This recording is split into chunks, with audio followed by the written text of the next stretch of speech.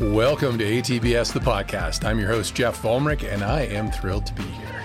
My guest today is a coach, a mom, a mentor, an athlete, a role model, a motivator of many young women, and so much more. On her Ready, Set, Row website, she says this: "My goal at RSR is to change your life. I want you to do the work. I want you to feel more confident. I want you to take action in the face of fear. Step forward when your knees are shaking. You will still..."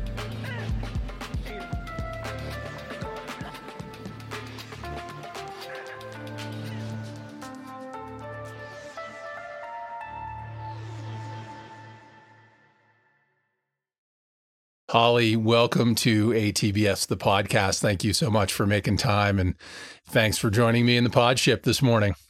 Well, thanks for having me, Jeff. It's my pleasure. You and I have been trying to connect for, or at least anticipating connecting for a conversation for quite some time. And there's been a lot going on over this past year. And so again, I'm super grateful that you're willing to make some time and sit and have a chat. Yeah, I'm really excited to finally do this. Sorry, apologies for being the bocker that I am and running around a bit crazy sometimes, but I'm at home for the foreseeable future. Life is like that, right? So first and foremost, kids, you said 6 years old and 8 years old, right? Yes, I have an 8-year-old daughter, Taylor, and a 6-year-old son, Little Roger. Little Roger. My husband's name is Roger, and my dad's name is Roger, so we have many Rogers. And I have a Taylor, as you well know. That I know.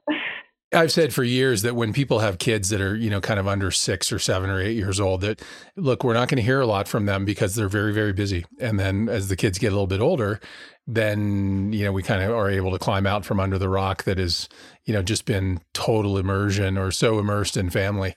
So I completely get it. One of the things that you have done is recently you went on a road trip, like a big road trip with Little Roger and Taylor and yourself at the helm, right? Yes. So the original idea was to go for 2 weeks, which I sort of got my husband's approval, sort of, for me to go do this. And then as I started to plot out the map, it slowly extended and it wound up being 8 weeks. We rented a 32-foot RV, and a close friend of ours down the street actually decided to join us. So that was a huge blessing because my husband did have to return for work a little bit. And so our friend John was able to accompany us. He drove my minivan and pulled a little Scamp behind him. So we were like a little caravan of two. And we were gone from September. I think we left September 11th and we got back close to November 11th. And we drove from North Carolina up through, basically sort of beelining a bit. We went to West Virginia to do some whitewater rafting. That was my son's top of the list request for the trip. I let them pick a few things they wanted to try to do. And then we went to South Dakota, sort of across up over to Montana to visit one of my husband's college buddies who lives up there, and then down into Yellowstone, Grand Tetons, down through some of Colorado, over to Utah, down to the Grand Canyon, and basically back. And it was amazing. Such a good thing to do. Within my family, we talked about it for years, like, because this country is so vast and so spectacular and so varied, where would you go? And that's a pretty good loop right there. I mean, I've actually had a couple of people being like, I need your RV lesson learned. So I'm actually thinking about recording just an hour-long thing on YouTube and making that public and be like, you can just listen to everything that I would do again or not do again if I had to do it again. But I'm a pretty big proponent of, or I love travel, and I'm a big proponent of using travel in other countries and cultures and people as an educational tool. And so our children have traveled quite a bit. We're very fortunate to be able to do that. And in the year before the virus came, I was really busy, both with my company and some other companies that I was helping out, just so busy that I felt a real strong, frankly, mommy guilt and tug in my heart about how I was structuring my time, right? Time being your most, in my opinion, valuable resource for anyone. And so it was really a huge silver lining for me to be able to do that, logistically, financially, all of the things. So grateful to be able to do that. And it came at a time where literally the year before, I had been really struggling with how on the earth am I going to be able to do all this, and feeling like I just wasn't spending enough time with them and sort of missing those years. So they're so hard, right? The expression is the day is long and the years are short. So I was really feeling that. And as my husband has pointed out, if I decide I'm going to do something, like, that is happening. And so, when our friend John was like, well, maybe I'll go if this happens. And I remember Roger writing, like, you do realize that if Holly says she's going to do that, like, this is happening. This is going to go. Yeah. And so I was like, yeah, that's actually quite accurate. And so it was an opportunity for me to spend some really quality time with the kids. And my husband was able to come for almost all of it. He did have to go home for maybe 2 weeks in the middle. It was 8 weeks. So he left for the middle 2 weeks or so. And of course, bless his heart, he drove home, because I was like, you're not flying, and you're definitely not flying back with the virus. So he drove from Denver to North Carolina, and then he drove back to the Grand Canyon with a rental car. And so he was able to make the trip home with us. And time will tell, right? All of the lessons the children learned. Some are immediately clear to me on the trip, but it was a great opportunity for me to learn, to think, to observe. It was a time, if you look at the data and the maps on the virus, we were traveling through Missouri and Iowa and Nebraska and South Dakota before those states hit their peak numbers. And so, it was really interesting to see who was wearing masks, who was exercising, the CDC guidelines to prevent the spread of the virus, who was looking at me like I was an alien when I walked into this to get my takeout order because I had a mask on. And that part was actually really hard, of like, oh, I'm not sure what's happening here, but it's coming here. It may not feel like it's coming here, but it is definitely coming here. And we took extreme precautions, like we never went in any bathrooms or showers. Like, by the way, you can't really put your arms up and out in an RV shower. So that's one of the things you have to get used to. Most people that RV, they're like, oh, you just shower in the bathhouse. Well, not during a global pandemic, you don't. So we all got used to all of those adjustments. The kids went to the playgrounds at the RV park only if there were no other kids, with masks on, like the whole thing. So our kids are now little expert social distancers and mask wearers. It was really interesting, like still sort of unpacking it all, frankly.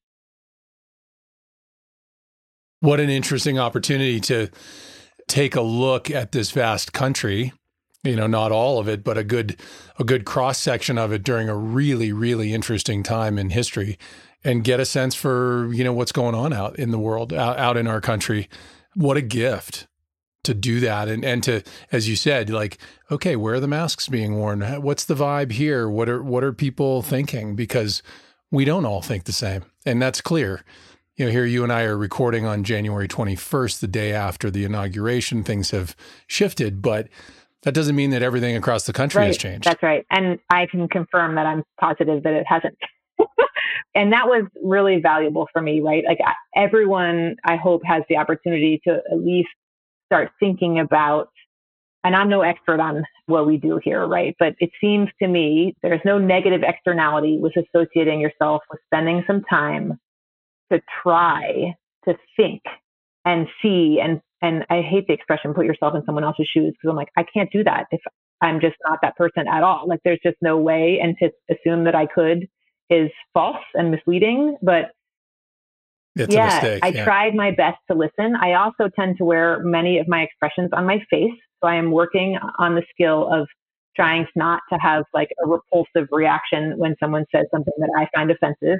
At the same time, also trying to stand my ground and demonstrate to my kids that it's a balance, right? Of standing up for what you believe in and protecting other people, but also the challenge, I believe a big challenge right now is their emotions are so strong and so deep that people will not listen to each other. Like, it's just the default is there is no listening. And so I just tried to shut my mouth more and try to have an expressionless face to try so that I could have the opportunity to listen more, as opposed to someone gathering my position immediately, and then try to my best to understand. And an example I've given people when they ask, like, well, what are you talking about?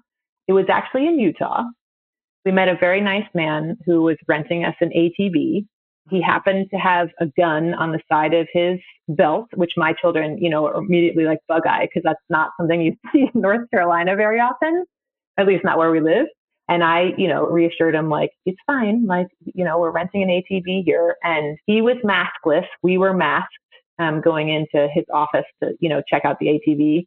He made a comment about how so many people, this is prior to Utah's radically increasing numbers. He made a comment to us about how so many people were coming to Utah. And in fact, I haven't recently looked, but the last time I looked, I wasn't able to actually see the visitation numbers for some of the national parks like Grand Canyon, because anecdotally, people were saying that actually the travel was way higher than they'd ever seen because of the virus, which is interesting, right? Another silver lining, though, it's more people getting out in nature and appreciating our parks and all those things. But anyway, he had said lots of people are coming to Utah. And what he said after it was, because we still have a Bill of Rights here. And I tried not to reaction, but I tried to understand, right? Like, what is fueling that type of comment or feeling? And the best I could do to come up with for now is fear, right? There is so much fear, and it's so pervasive and so strong, whether it's fear of being controlled or losing, or the perception that you're losing your liberties, or, whatever. I don't want to put words in other people's mouths, because I didn't actually want to say, excuse me, sir, what are you afraid of? I didn't think that was going to go over very well. From what I could tell from the RV trip, that is the main driver, which is I need to still think about some more. But if all of us could just think about that for a second, it might change how we respond. Even when I've had really strong or emotionally charged interactions with people where we're not seeing eye to eye on, like, what is the best safe behavior right now, it all comes down to fear, right? My fear of the virus, of spreading the virus and people I know getting sick and dying.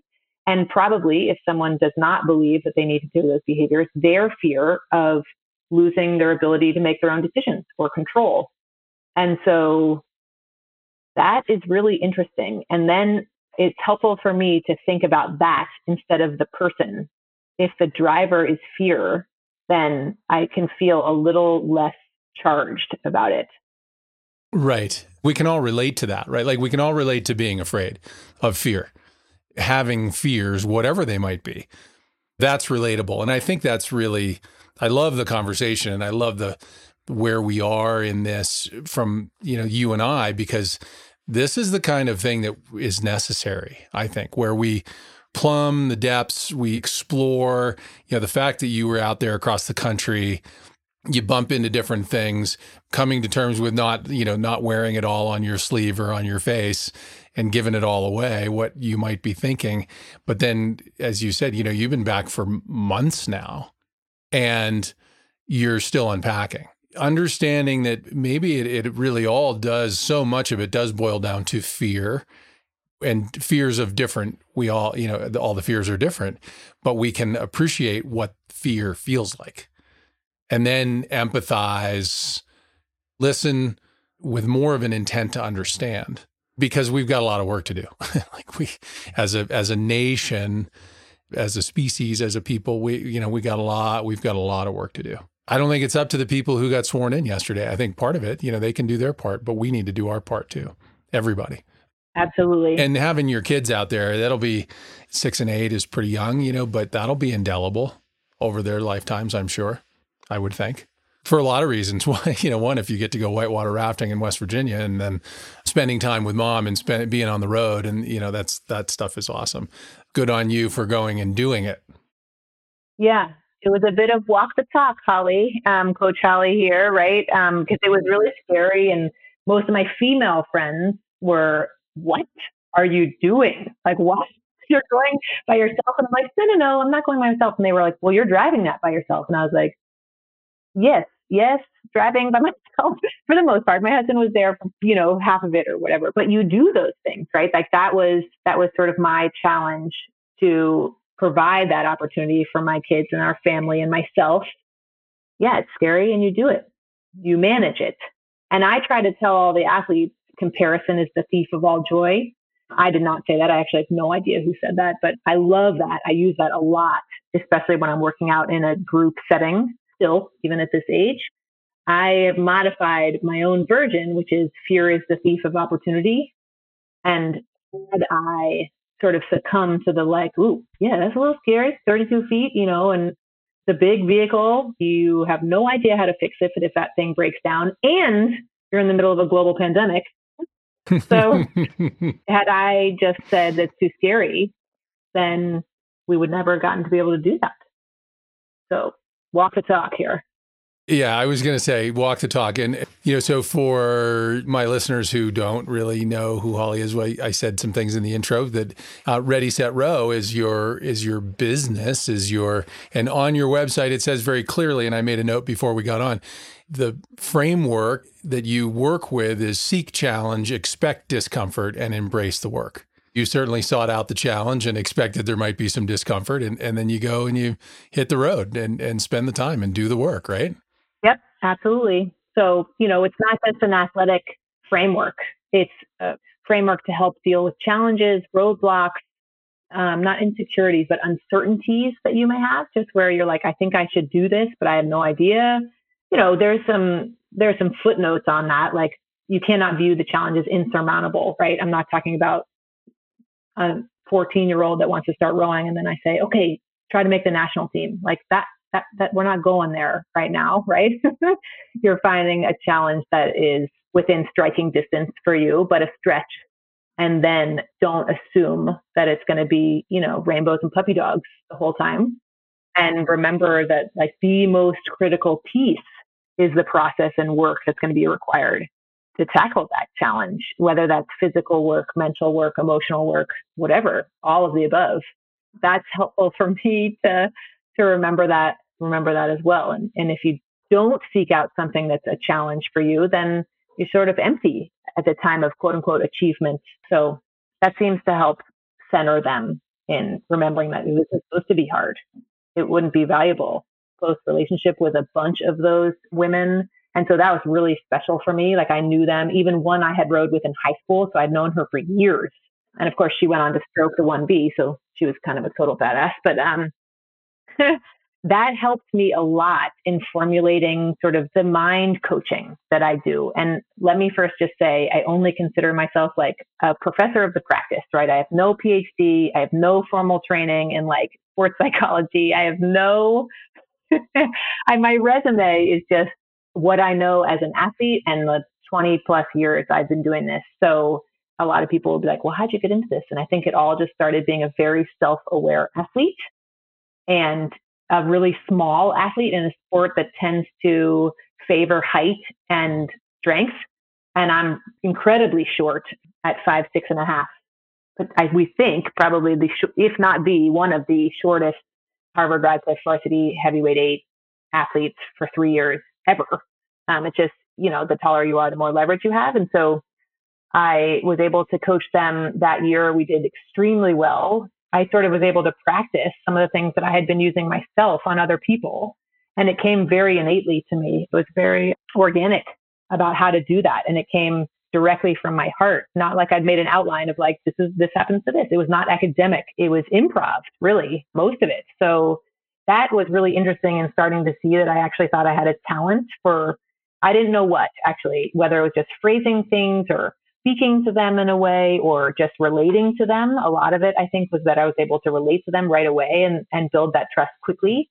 I coached a high school in South Florida for a year very successfully. And then I took some time off with the well-known guilt that most Harvard grads have of, really, this is what you're going to do after you encountered all that much debt and went to Harvard University. So I did a bunch of other things. And in 2015, interestingly, I owe this family a great deal. I had just had our second child, Roger, and I was coming out of our newborn photo shoots, right? We'd just gone to like a studio to take these newborn photo shoots. I think Raj is maybe like, 6 weeks old. And I saw on the sticker of the photographer's car, the club that is local to my area, the rowing club, which North Carolina, though growing, does not have a ton of rowing, not quite like the northeast coast, right? And so I popped back in her office and I said, do you have an athlete or a child that rows locally? And she said, yeah, she rows for the Triangle Rowing Club, which is the local junior club here. And I said, huh. And then I told her my story, and somehow we got in a conversation where we wound up trading the newborn photos, like all of the negatives, for me to coach her daughter, 3 or 4 times on the erg. She said she really wants to row in college. She's just started. She was a former swimmer. She needs some guidance because I think at the time she was a junior. Maybe she was a sophomore. So anyway, she wanted to make it happen right then pretty quickly.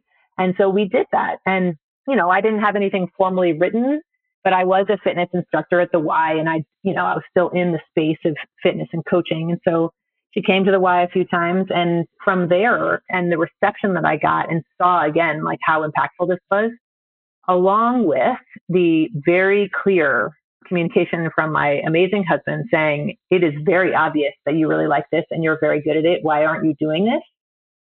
Along with one of my closest high school friends, who is actually an investment banker, interestingly, but was like, this is your thing. Like, why aren't you doing this? Why are you working, in these other areas?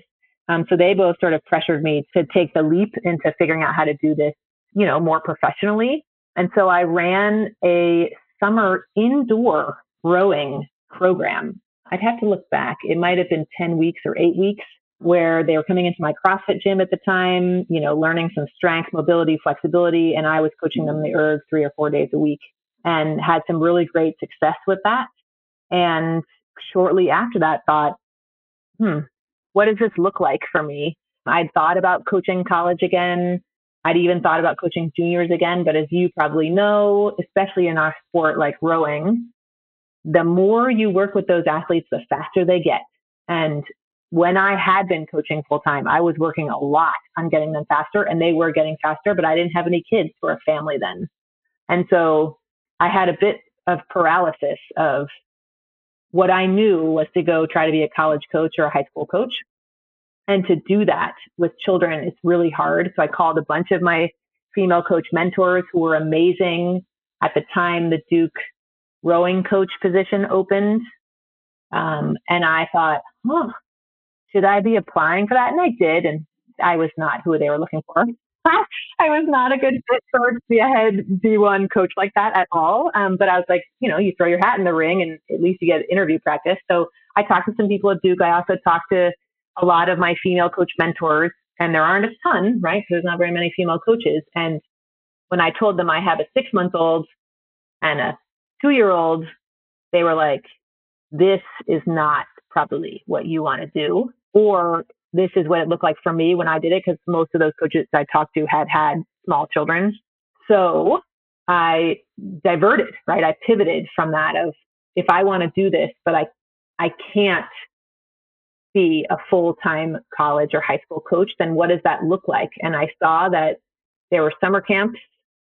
There was a summer camp at the time, not too far from where I was actually, they'd been around for 10 years or so. And I thought, maybe I just do that, where I really dive in and I really mentor those kids and I spend a ton of time with them. And I hardly see my own birth children in those 4 weeks, but then it's over and I don't do it anymore. Not year round, like a college coach. College coaching is so intense year round, right? Because you're just recruiting if you're not actively coaching. So that's how it was born. So 2016 was the first on the water junior women's racing camp that I ran. My alma mater, St. Andrew's School in Delaware, was amazing and took me on, even though I'd never done it. We had 32 girls, I think, come on, and I owe them a tremendous amount since they had no idea who I was.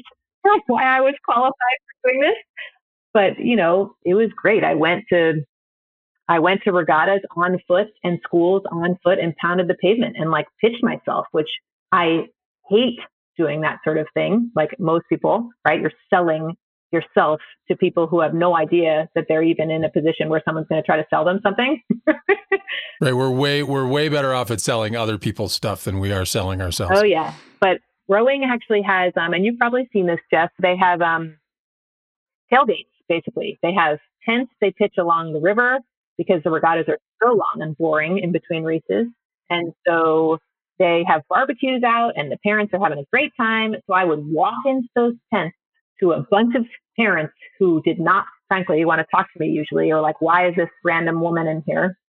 And try to strike up a conversation. So man, I got a lot of practice with that. And I don't have to do that anymore. Thank goodness, because it's really hard to do that, as you can imagine. I, in the first 2 or 3 years, probably went to, 25 regattas and 20 schools. So yeah, doing the work. You got to get it out there. So I would be scared. Frankly, I wasn't thinking about it that way, but that is, you're scared of the judgment, of rejection, the whole thing, right? And I can remember calling like Krista Samaras, who you've had on here, and other people who are really great resources for me too, to manage those fears. And I can remember she gave me a pep talk one time. I can remember even my aunt giving me a pep talk, like close people saying, do you believe you could change the life of these children? And I would say, yes, I will change their lives. And they were like, then who are you not to walk in there and tell them that you have an opportunity to change their life? And I'm like, you're right. And that would last for like 3/10. And then I'd be like, I need someone to tell me that again.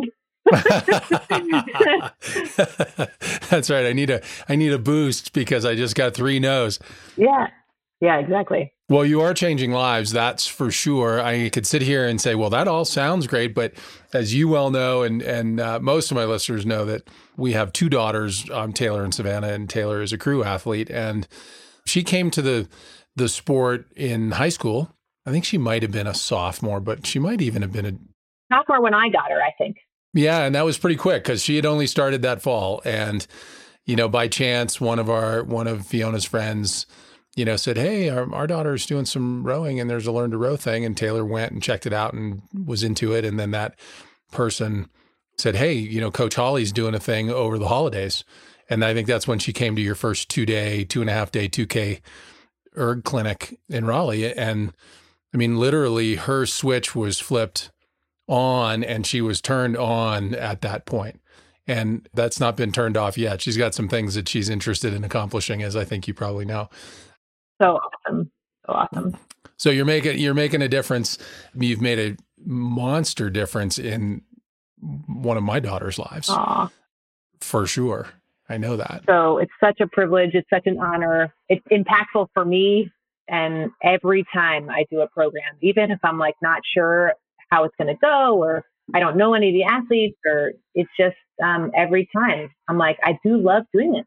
I love taking any athlete. They don't even have to be a rower when I get them, but someone who is seeking the challenge, right? It's harder. People are like, do you learn to row camps? And I do here and there, but my passion is to take someone who is looking to light the internal fire and just needs some guidance to do that, or someone who has the internal fire and will light it, just isn't aware that they have one. I'll take both of those, right?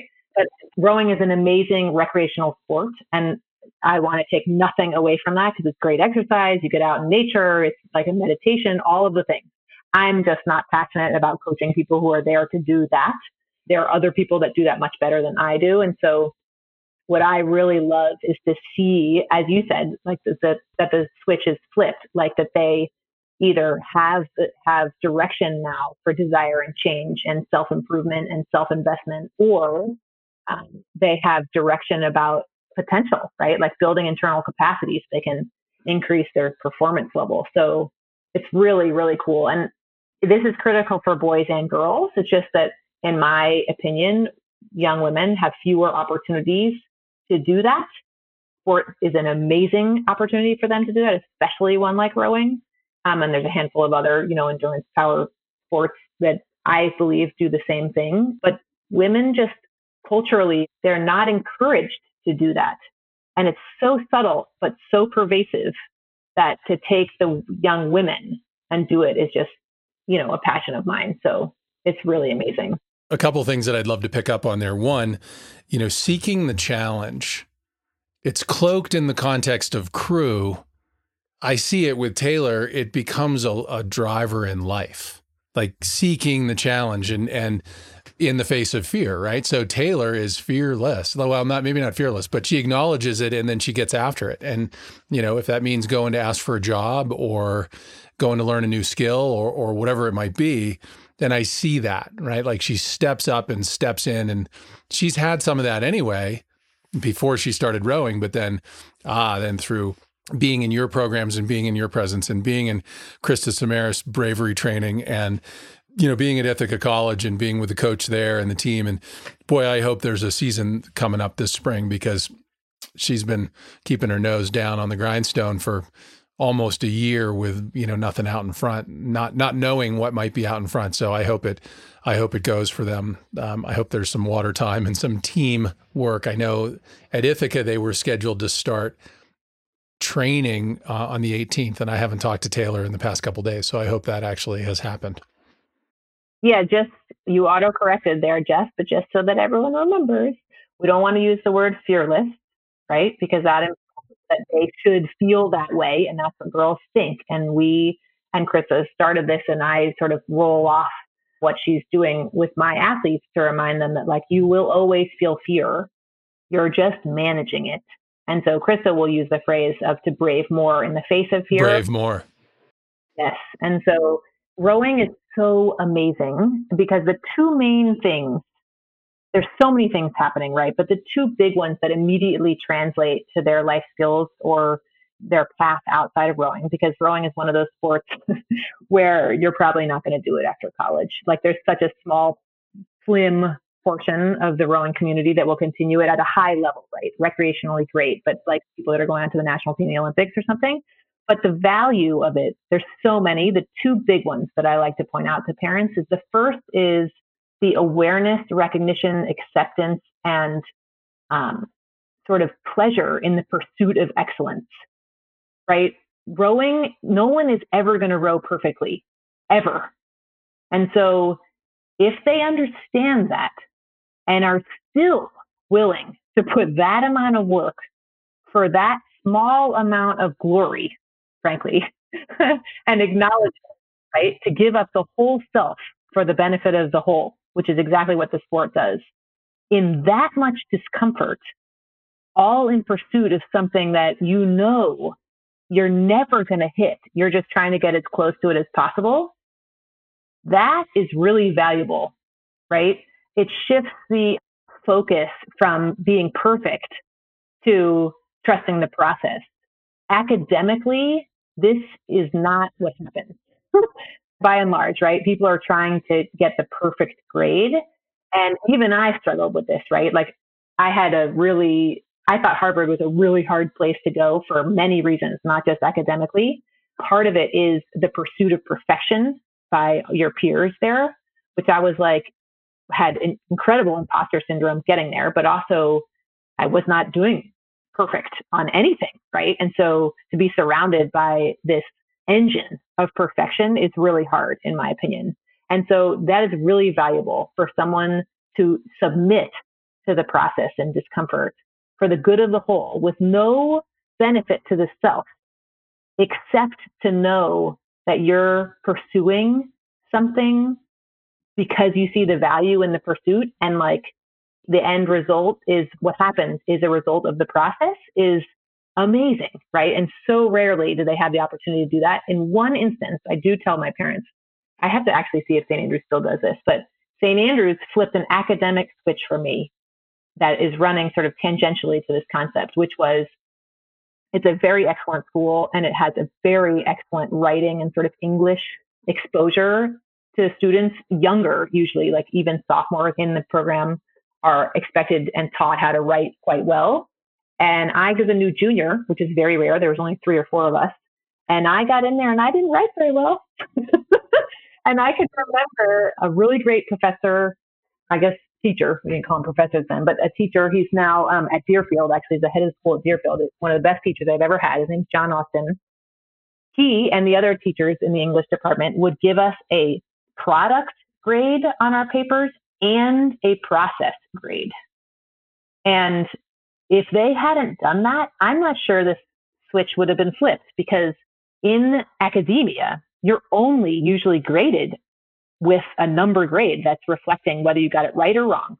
They don't care how hard you worked on it, right? Especially in writing. This is really tricky to me, I think, in writing. Math and science, like the answers usually are correct or incorrect. At the time, we did not have laptops. So when you were revising an essay or a paper, you were doing it by hand, right? You'd print it out in the computer lab and then you'd hand edit it. And then you'd have to make adjustments in the computer lab later during study hall. And so I would pass in Jeff, like, after he was like, there's no way that you did this much work, like 3/4 of an inch worth of paper to show that I was really trying to do this. I just hadn't gotten it yet. Yet is the critical piece at the end of the sentence, right? And so I would get like 99 in the process and like 70 on the product. But recognizing the work, right? If you can't recognize the work, why would anyone do it? Right? It's so hard when someone works that hard. And that's what I love about rowing and the pursuit of excellence is you're never going to get a perfect grade on the product, but I want to see you get a perfect grade on the process. And then you would average them. Your full grade was an average of the two. So it wasn't just like a pat on the back, like, good job, Holly. Like, it actually changed your results. And I am really grateful that they did that. I actually want to see if they still do that, because I think it's an amazing thing to do in an English class where it's not so binary, it's like right or wrong, like a math class is. And the second piece is the opportunity through the sport to build their internal capacity, is how I phrase it to them, of how do they strengthen all of the things sort of in the mind to allow them to reach these new performance levels. Once they're aware that there's the opportunity to do that, and that then they recognize and understand that, like, these are character strengths that can be trained, just like their body is being trained, that's really valuable to them. So they may not have the best 2K or 6K erg time, but once I explain, like, you're actually training your mental endurance to focus during that. I forget about the time you pulled on the ergs. The erg's an indoor rowing machine for viewers who don't know what that thing is. If their time isn't great, but they still were able to sit on the erg for 40 minutes, like, that could be a win for someone. And so there's your process grade again. And then you get into like training, a kill switch where they flip it on and they just race and really go after it and do all those things that are a little more advanced. But those two opportunities through the sport are, in my opinion, why I do it, for sure. People ask me why I do it. And I try to point out to the athletes who may get so caught up in particularly the 2K time, since that's the one college coaches want to know. That's just the grade at the top of the paper. What's the process grade? That's the piece that's going to tell you whether you're actually improving yourself holistically, right? Not just as an athlete. Thank you for listening to All Things Big and Small, ATBS, the podcast. My name is Keith Gorman, good friend of Jeff Volmrich. Jeff's doing some wonderful things. I encourage you to become a patron. Go to atbs.com and click on the patron link. Now back to the program. There are a couple of things I'd love to talk about. So there's all the things that you just talked about within the sport. And then you talked about your size somewhere on your website. And then there's an about Coach Holly that I talk about, like where a switch was flipped for me. Yeah. Where the coach came over and said, I want you in the varsity 8. You're like, yeah. And you've just said you had this, imposter syndrome of just being there in the first place. You went on to do all the things that you accomplished in your athletic career as a smaller female rower, right? What I was looking for is, here are the things you need to do if you're on the smaller size. And I can't figure out where that is exactly, but somewhere in your... So the rowing obviously caters. If you look at Olympians, for the most part, they're going to be tall, lean, and tough, and coachable. They got to be coachable, right? Because they got to be able to take direction, and there is absolutely technique involved. What gets challenging is when we're missing one of those, right? So I've had tall, lean, not tough athletes. I've had short, lean, very tough athletes, right? You can mix and match all of those. The tough one is my favorite one, right? Because that's under their control.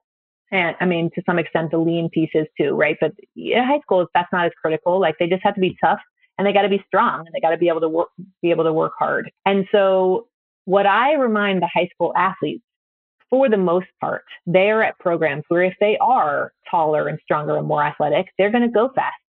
that individual is going to be ranked well on their high school team. If they're not, they're going to have to find other ways to increase their speed, right?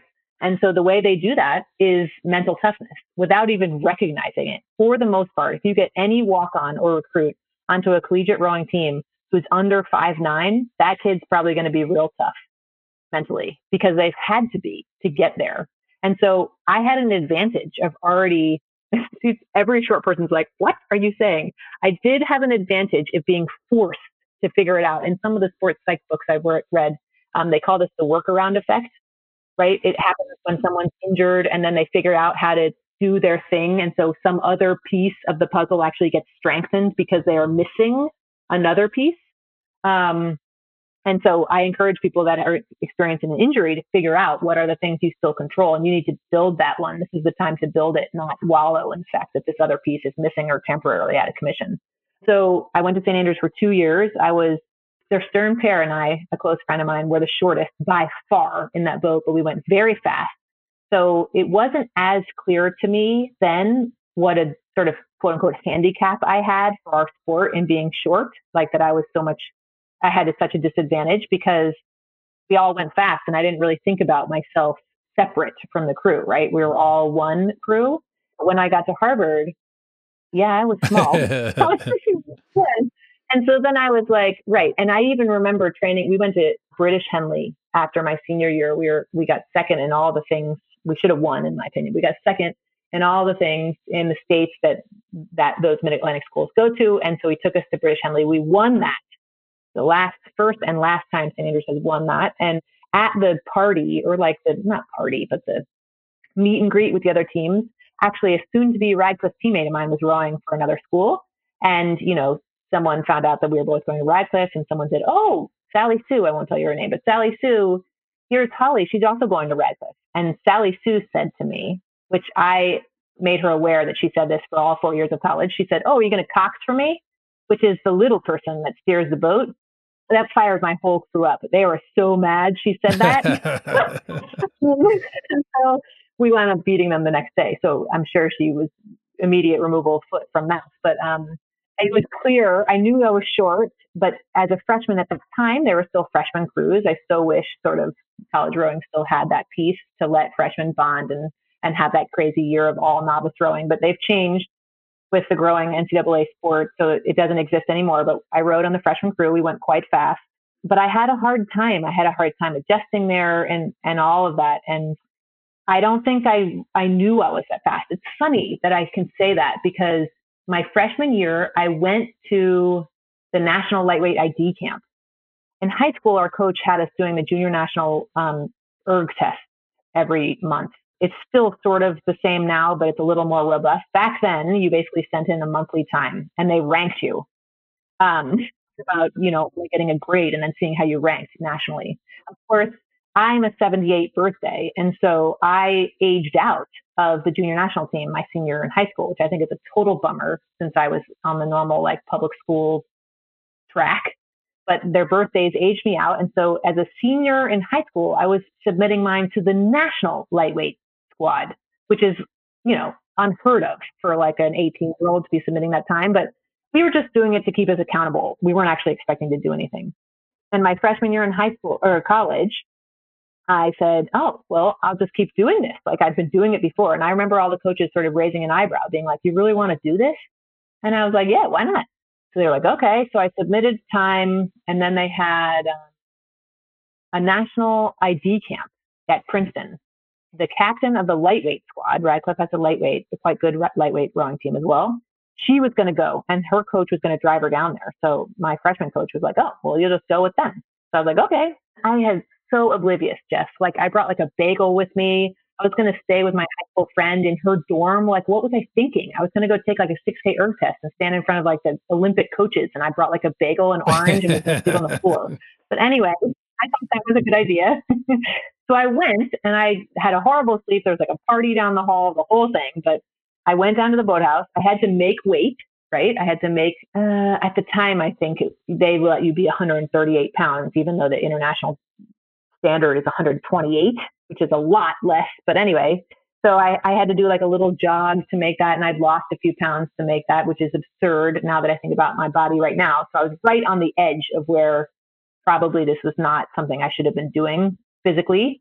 And I took this 6K erg test, and I had probably the best erg test I've ever had in my entire life. And I attribute that to the fact that there was no pressure. I was the youngest person there by 3 years. There wasn't a single freshman, sophomore, or junior in college at that testing site that day. I sat in the back so I could see all the monitors in front of me, and they couldn't see me.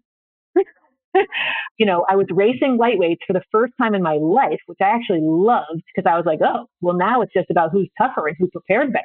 It has nothing to do with the fact that that person weighs 40 pounds more than me.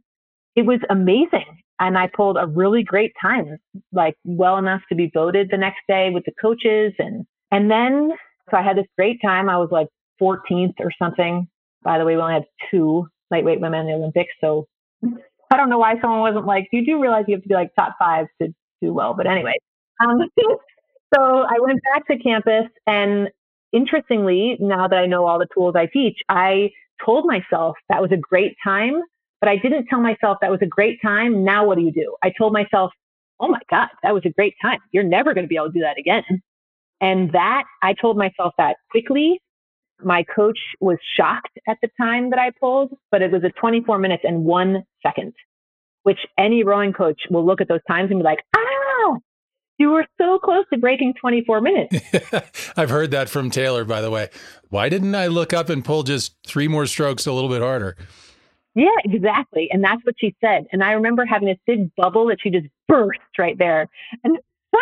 And maybe I needed to have some bubbles burst. I'm sure I did. I think everyone's sort of an immature athlete in that time in their career, but I had my worst erg test the very next one I took 3 weeks later. And so when I tell my athletes those stories, and I can go into that in more detail if you're curious about like exactly what happened there, but I tell them the stories to humanize the coaches standing in front of them and let them see me as like, yeah, I did really well. And let me tell you, this was not like a exactly linear progression here. Like there are huge ups and downs along the way, many more downs than ups. You just hope that the line of least regression has a positive slope, and that's all you can do, and expect to have many data points above the line and many below the line.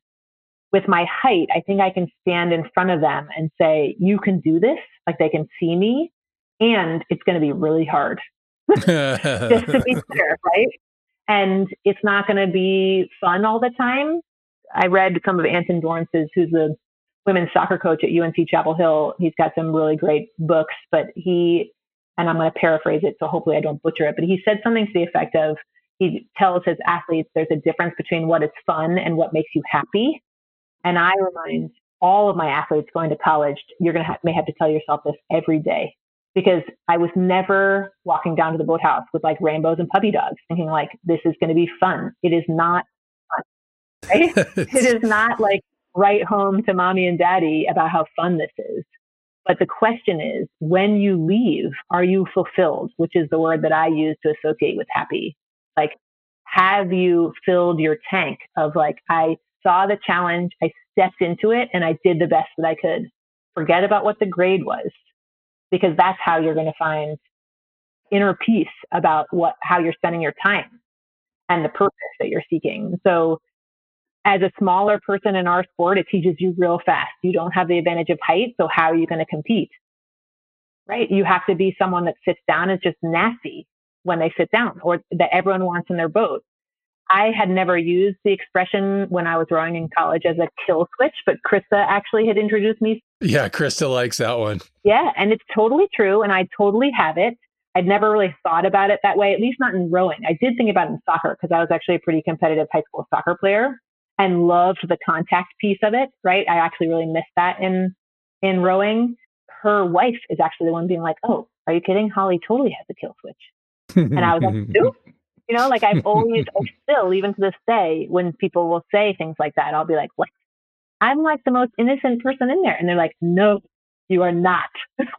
And so it's just interesting, right? Like you just don't, and maybe that's why I was able to go fast, because I always assumed I wasn't fast enough.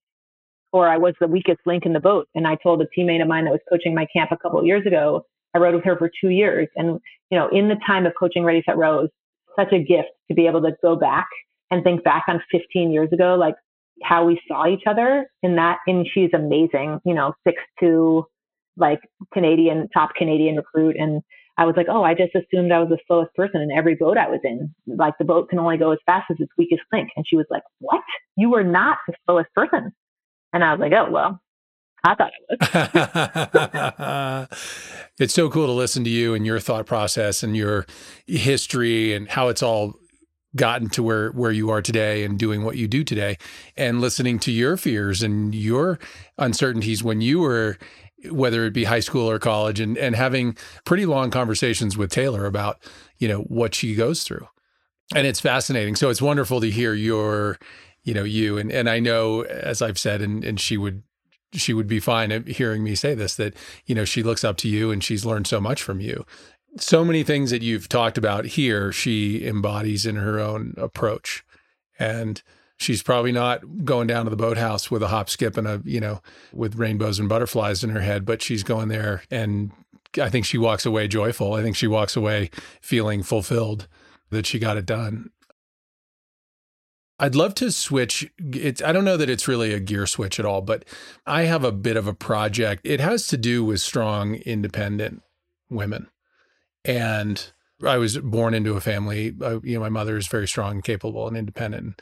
And I come from a long line of, grandmother, great grandmother, and I married a very strong woman, and daughters are very strong and capable. And I come from a part of the world, the Adirondack Park in upstate New York, where for some reason there seems to be a very robust population of strong, independent women of lots of different generations, various socioeconomic backgrounds, and various geographic, home bases, if you will.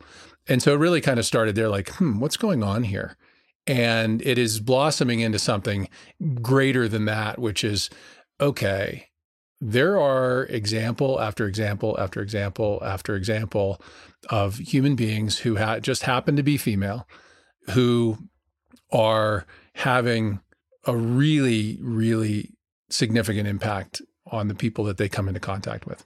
You're certainly in that grouping or fit that bill or whatever we want to call it. But I have an idea, and I don't know what shape it's going to take, but I'm going to try and figure out how to connect, celebrate and connect women who are thriving and who are in support of self, each other, and, in the greater good of this human species. I don't know. I think I talked about this with a woman I talked to yesterday. I think it would be very interesting. Like, I know you're doing your thing, and then I talked to Lynn Hill, whose episode will probably be out before yours, and she's one of the greatest rock climbers of all time. And she happens to be 5'1.5" tall. Height, in theory, lends to being a better rock climber, right? Longer levers. She did something in Yosemite. She free climbed the nose of El Capitan 10 years before any other human accomplished it. She said, I'm not undersized, I'm just small, right? But incredibly motivated. And I've asked various people, I asked Lynn this, I said, what does a middle-aged white guy have, what gives me the reason to be thinking that I could support, promote, provide platform, encourage, whatever it might be, to bring together more and more and more women who are, and celebrate just things that are happening, and the fact that there are young people being motivated and, driven and given tools and, an understanding of how to get out there and make things happen for themselves and others. But anyway, I'm not sure if you want to wander into that realm at all. About whether I think there's value in that, you mean? Sure. Yeah. I definitely think there's value in that. I think there's sort of a bunch of ideas swirling around in my head. And I'm going to use a microcosm, a very privileged white microcosm for you to explain one of the concepts, which is when I look at rowing, either gathering, fundraising, what have you, the men in general tend to be way more engaged, than the women. And I've asked myself, why is that? And when I've tried to just sort of, interview like the women that I have access to easily, they are so overworked, Jeff, that they don't carve out the time that the men do to do those things. And I'm like, well, why is that? Well, because they're now working just as many hours as the men, for most of them. And then their family is next, or their family and then the work, whatever, it depends. Or maybe they're on par. I'm not sure. It depends. But the point is, like, the men is much easier for the men, whether this is because they just make the decision to do that, or the dynamics in the relationship, or it's like a cultural thing, or what. But, even when our kids were little, like, my husband would go on his boys' ski trip and like, what? My women friends have not had a women's trip ever. So why is that? And I'm not trying to judge the men. I'm just saying I wish the women got to do it too, right? I think the men totally need to do that, but the women need to as well. And what I think it comes down to is they just, it's like they have a pie chart and they're trying to figure out how their time. This is why we talked about in the beginning, like, my stress about my pie chart was so strong for me, because I felt such desire to have my kids be a bigger piece of the pie, but the pie was divvied out already. Like, there were no more pieces of the pie before the virus. And so for men, it's easier for whatever reason, and I don't know the answer, for them to have a wedge that is these other things, connection among peers, physically. Like, they would go and see each other, if not just local folks, like go have a guys' night, right? And I don't know why that is, but there's a missed opportunity both for women to connect there and a missed growth opportunity, I think, because, as you learned from Krista, one of the 3 ways to get more brave is witnessing brave action. So in effect, by the women not being able to learn the stories of the other women, or even see or talk or learn from them, they're missing to get more brave, right? And I'm not trying to say my husband gets more brave when he goes on a guy's ski trip. And he doesn't do that alone. I'm just giving that as an example. There is lost opportunity because women, myself included, haven't figured out how to make a new wedge. Where do you take the pie away from to make a new wedge like that? I actually think maybe for some, the privileged some in this virus that can work from home, right, and are actually finding that maybe they could do some things they couldn't do before, or part of their wedge is just removed because they can't do it anymore because of the virus. Maybe they're finding that there are some opportunities to work something else in there, but it's hard because they're so overextended already. What does that look like for them? And, Krista and I have talked about this a lot of, like, how do you create connection and community for adult professional or just adult women who maybe are just, working in the home with their families? How do you create that for them? Because so many are missing that. When we've done some work with adult women, when I've asked them why they did this, themes come up, right? They'll talk about feeling stuck. And I'm like, what does that mean? They're stuck, I think, because they've got these very clear time of their pie, 24 hours a day. And those wedges don't have any opportunity for them to sit and observe and think and reflect and be creative, right? Be observant. They have so many things on their to-do list. And that is really what I consider like self-care, right? Self-care isn't like doing your fingernails. Like, this is the internal workings of giving yourself the opportunity for new self-awareness and self-improvement. And so there's lost opportunity there, and that I think women just haven't had the time. And I don't know how to solve that. I've been a part of a book club.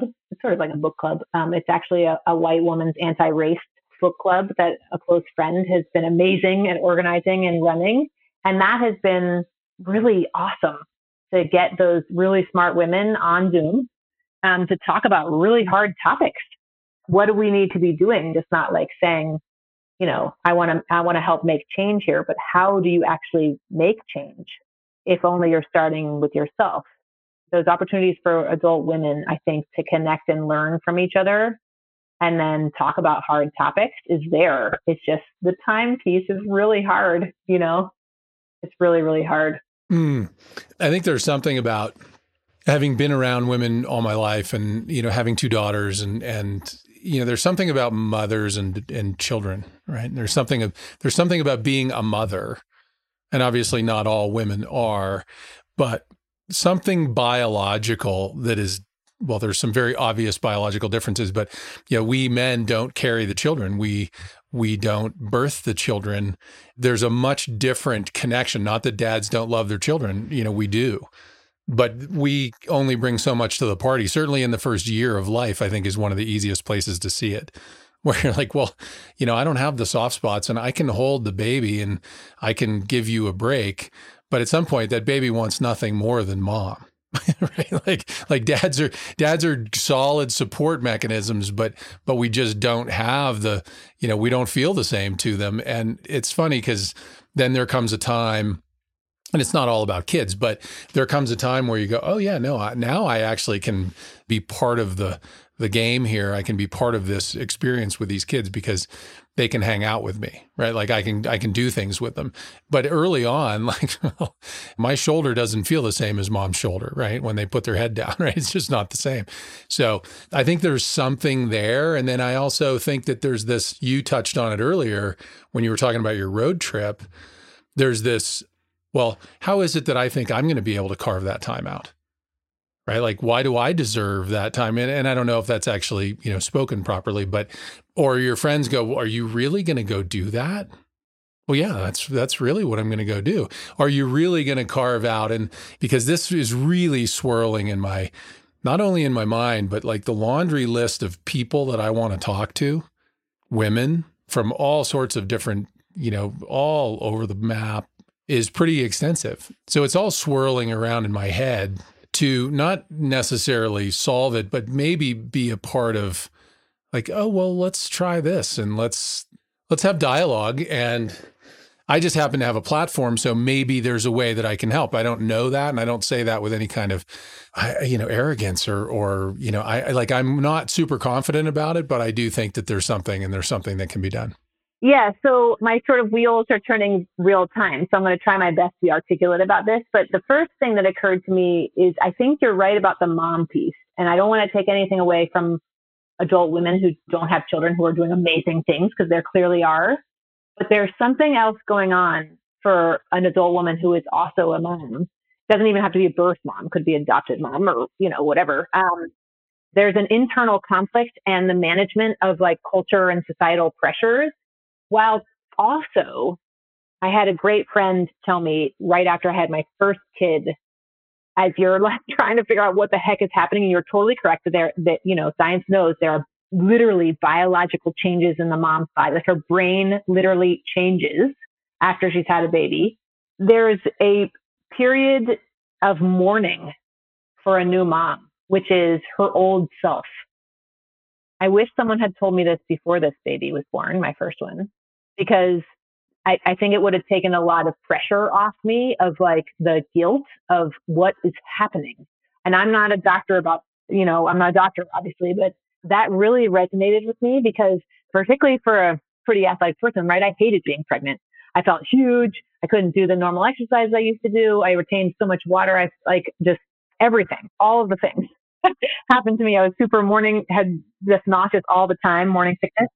I was like, who in the world is like, I feel beautiful? Like, no, I felt totally disgusting. And I just wanted to have the baby, right?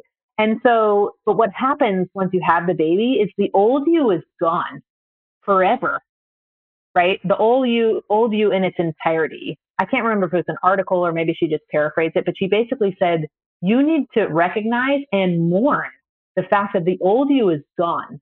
And this is not something to like be depressed about for a long time, but recognize that like, this is okay that you're going to do this and you're going to figure out who the new you is. And there's so many more amazing things about the new you than you're recognizing right now, but it's okay to be mourning the old you. And that was really helpful for me, right? And I almost feel like as I'm aging now, I'm sort of looking back on that and being like, you are mourning the old body you had. Right. Aren't we all? We all do. Exactly. And so that was the first thing of like women who've had children. It's a ton of work and all, there's no sleep and all the things. It's so hard and so amazing and so hard. But the piece that I thought was so interesting is the self-compassion and awareness of the morning and the curiosity and sort of self-reflection needed to rebuild the new one of you. And so as you look at women who are doing great things in so many different areas who also have children, I particularly am very interested in how did that happen? Literally, how did it happen? And what happened internally? Like there are stages that they go through, and their children are aging through those stages too. So I'm sure there's correlation there, right? As you said in the beginning, as your kids get older, how did that look like for them? And a friend of mine, his wife is a breast cancer doctor. Actually, I've never actually met her in person. I've only seen her on Facebook and stuff, but I remember she posted something, or maybe she wrote an article. She's a doctor, super busy. She said that the expression of, you can do it all, or telling women you can do it all, is totally false. I focus 100% on my work when I'm at work. And when I'm at home, I try to focus 100% at home. You have to allow yourself to do that, because if you don't, there's constant and consistent pull and almost shame that you're not doing the other one when you're at one of them. And that's taken me a long time to get to. And you definitely have to have a support structure to be able to do that, right? And some women just don't have that. Like they're not going to be able to do that. And so there's that. But for those that do, I just think it's so interesting and inspiring and helpful to hear from other women about like how they have done that. Not do it all, but like compartmentalize almost. Well, and be present, right? It makes me think of okay, like you said, if you're working, you're focused on your work. If you're with your children, you're present, right? Like you went on a long road trip. I imagine for much of that 8 weeks, you were present. Like you were in that experience. And, on a day to day, we can look at it. And I follow Krista and on Instagram and, kids and life and New York and business and like fitting it in. The slices of the pie is an interesting piece of it. And then like, if you're going to carve out a slice that is me, like, oh, I'm going to care for me, or I'm going to do, like you said, where, I'm going to connect with other adult women and I'm going to make time for that to nurture and learn from others. And I'm going to be present in that during that slice of pie, that slice of time. And I'm not going to feel guilty about not being with my kids or not doing whatever it might be, about not working on my business or taking physical, exercise or anything. I think being present, and I heard something the other day that I thought was really interesting, that something like 45 to 50% of the time, our minds are thinking, almost daydreaming about some other time, some other place, or, not right now. Like we're not present for somewhere close to 50% of the time in our lives, average. And that's one of the practices. It's a yogic practice. It's a meditation practice. It's a practice to be like this moment is the gift. This conversation that you and I are having, this is the gift, right? To be experienced presently. And then we'll go on to other things. When we finish our conversation, we'll go on to other things. But I think one of the big challenges is giving one's self the opportunity to be present in the moment and not feel tugged. And so I do think it would be fascinating to connect. And I've thought about this from the ATBS, the podcast perspective, where people have asked me like, hey, how could I get in touch with that person who was on your episode? And wouldn't it be cool if we could jump in and have conversation, carve out time where, somebody could ask Holly Austin a question and somebody could ask Lynn Hill a question, and then there can be this cross-pollination.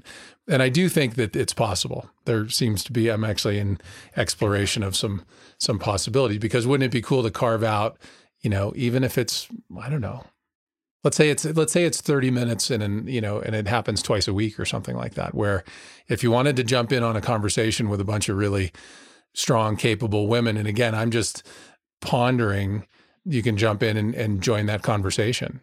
and ask questions and learn and share and support. That is interesting to me. I think it's possible.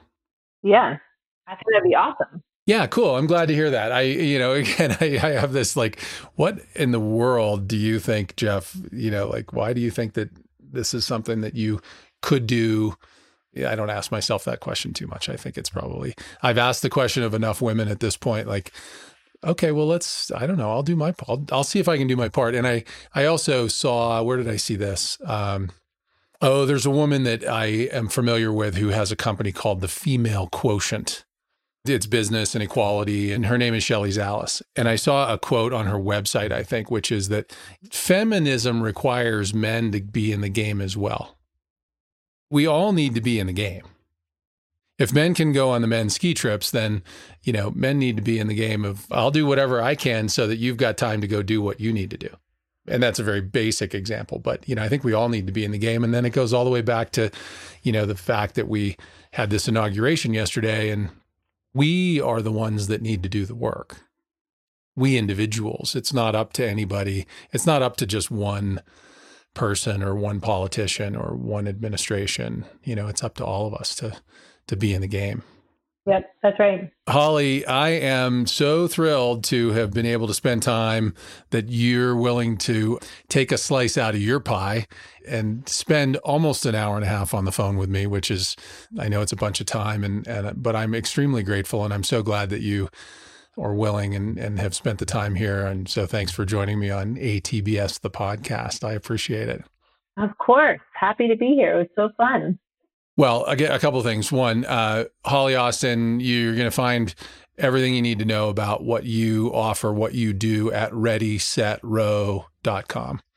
I know that. It's a great website, and you're offering things all the time and development camps. Do you think you're going to be able to have a development camp this summer? I hope. So we're putting the wheels in motion to try to offer the camp. Obviously, there's a ton of metrics that we want to meet to make sure it's a safe and positive experience for everyone involved. But, if for some reason summer camps can't happen, then we built the virtual program last summer that we can run again. We had over 80 kids in it last summer, so that was amazing.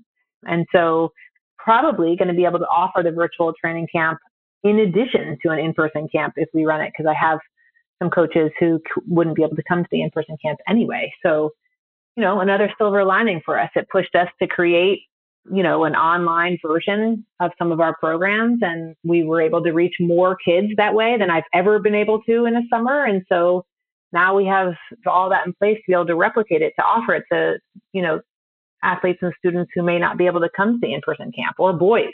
So that's been really, that's really great.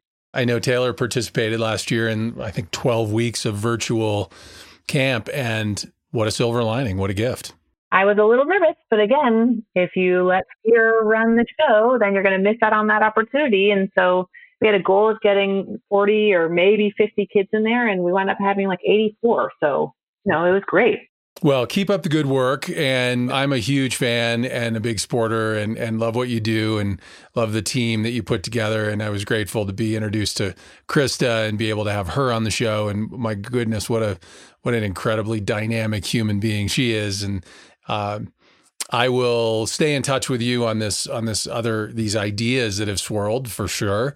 I'll put information in the show notes on where to find Holly and Ready, Set, Row. And I wish you all the best. And again, thank you for being on the show. Thanks for sharing everything that you have. Awesome. Thanks, Jeff. It was so great to talk to you.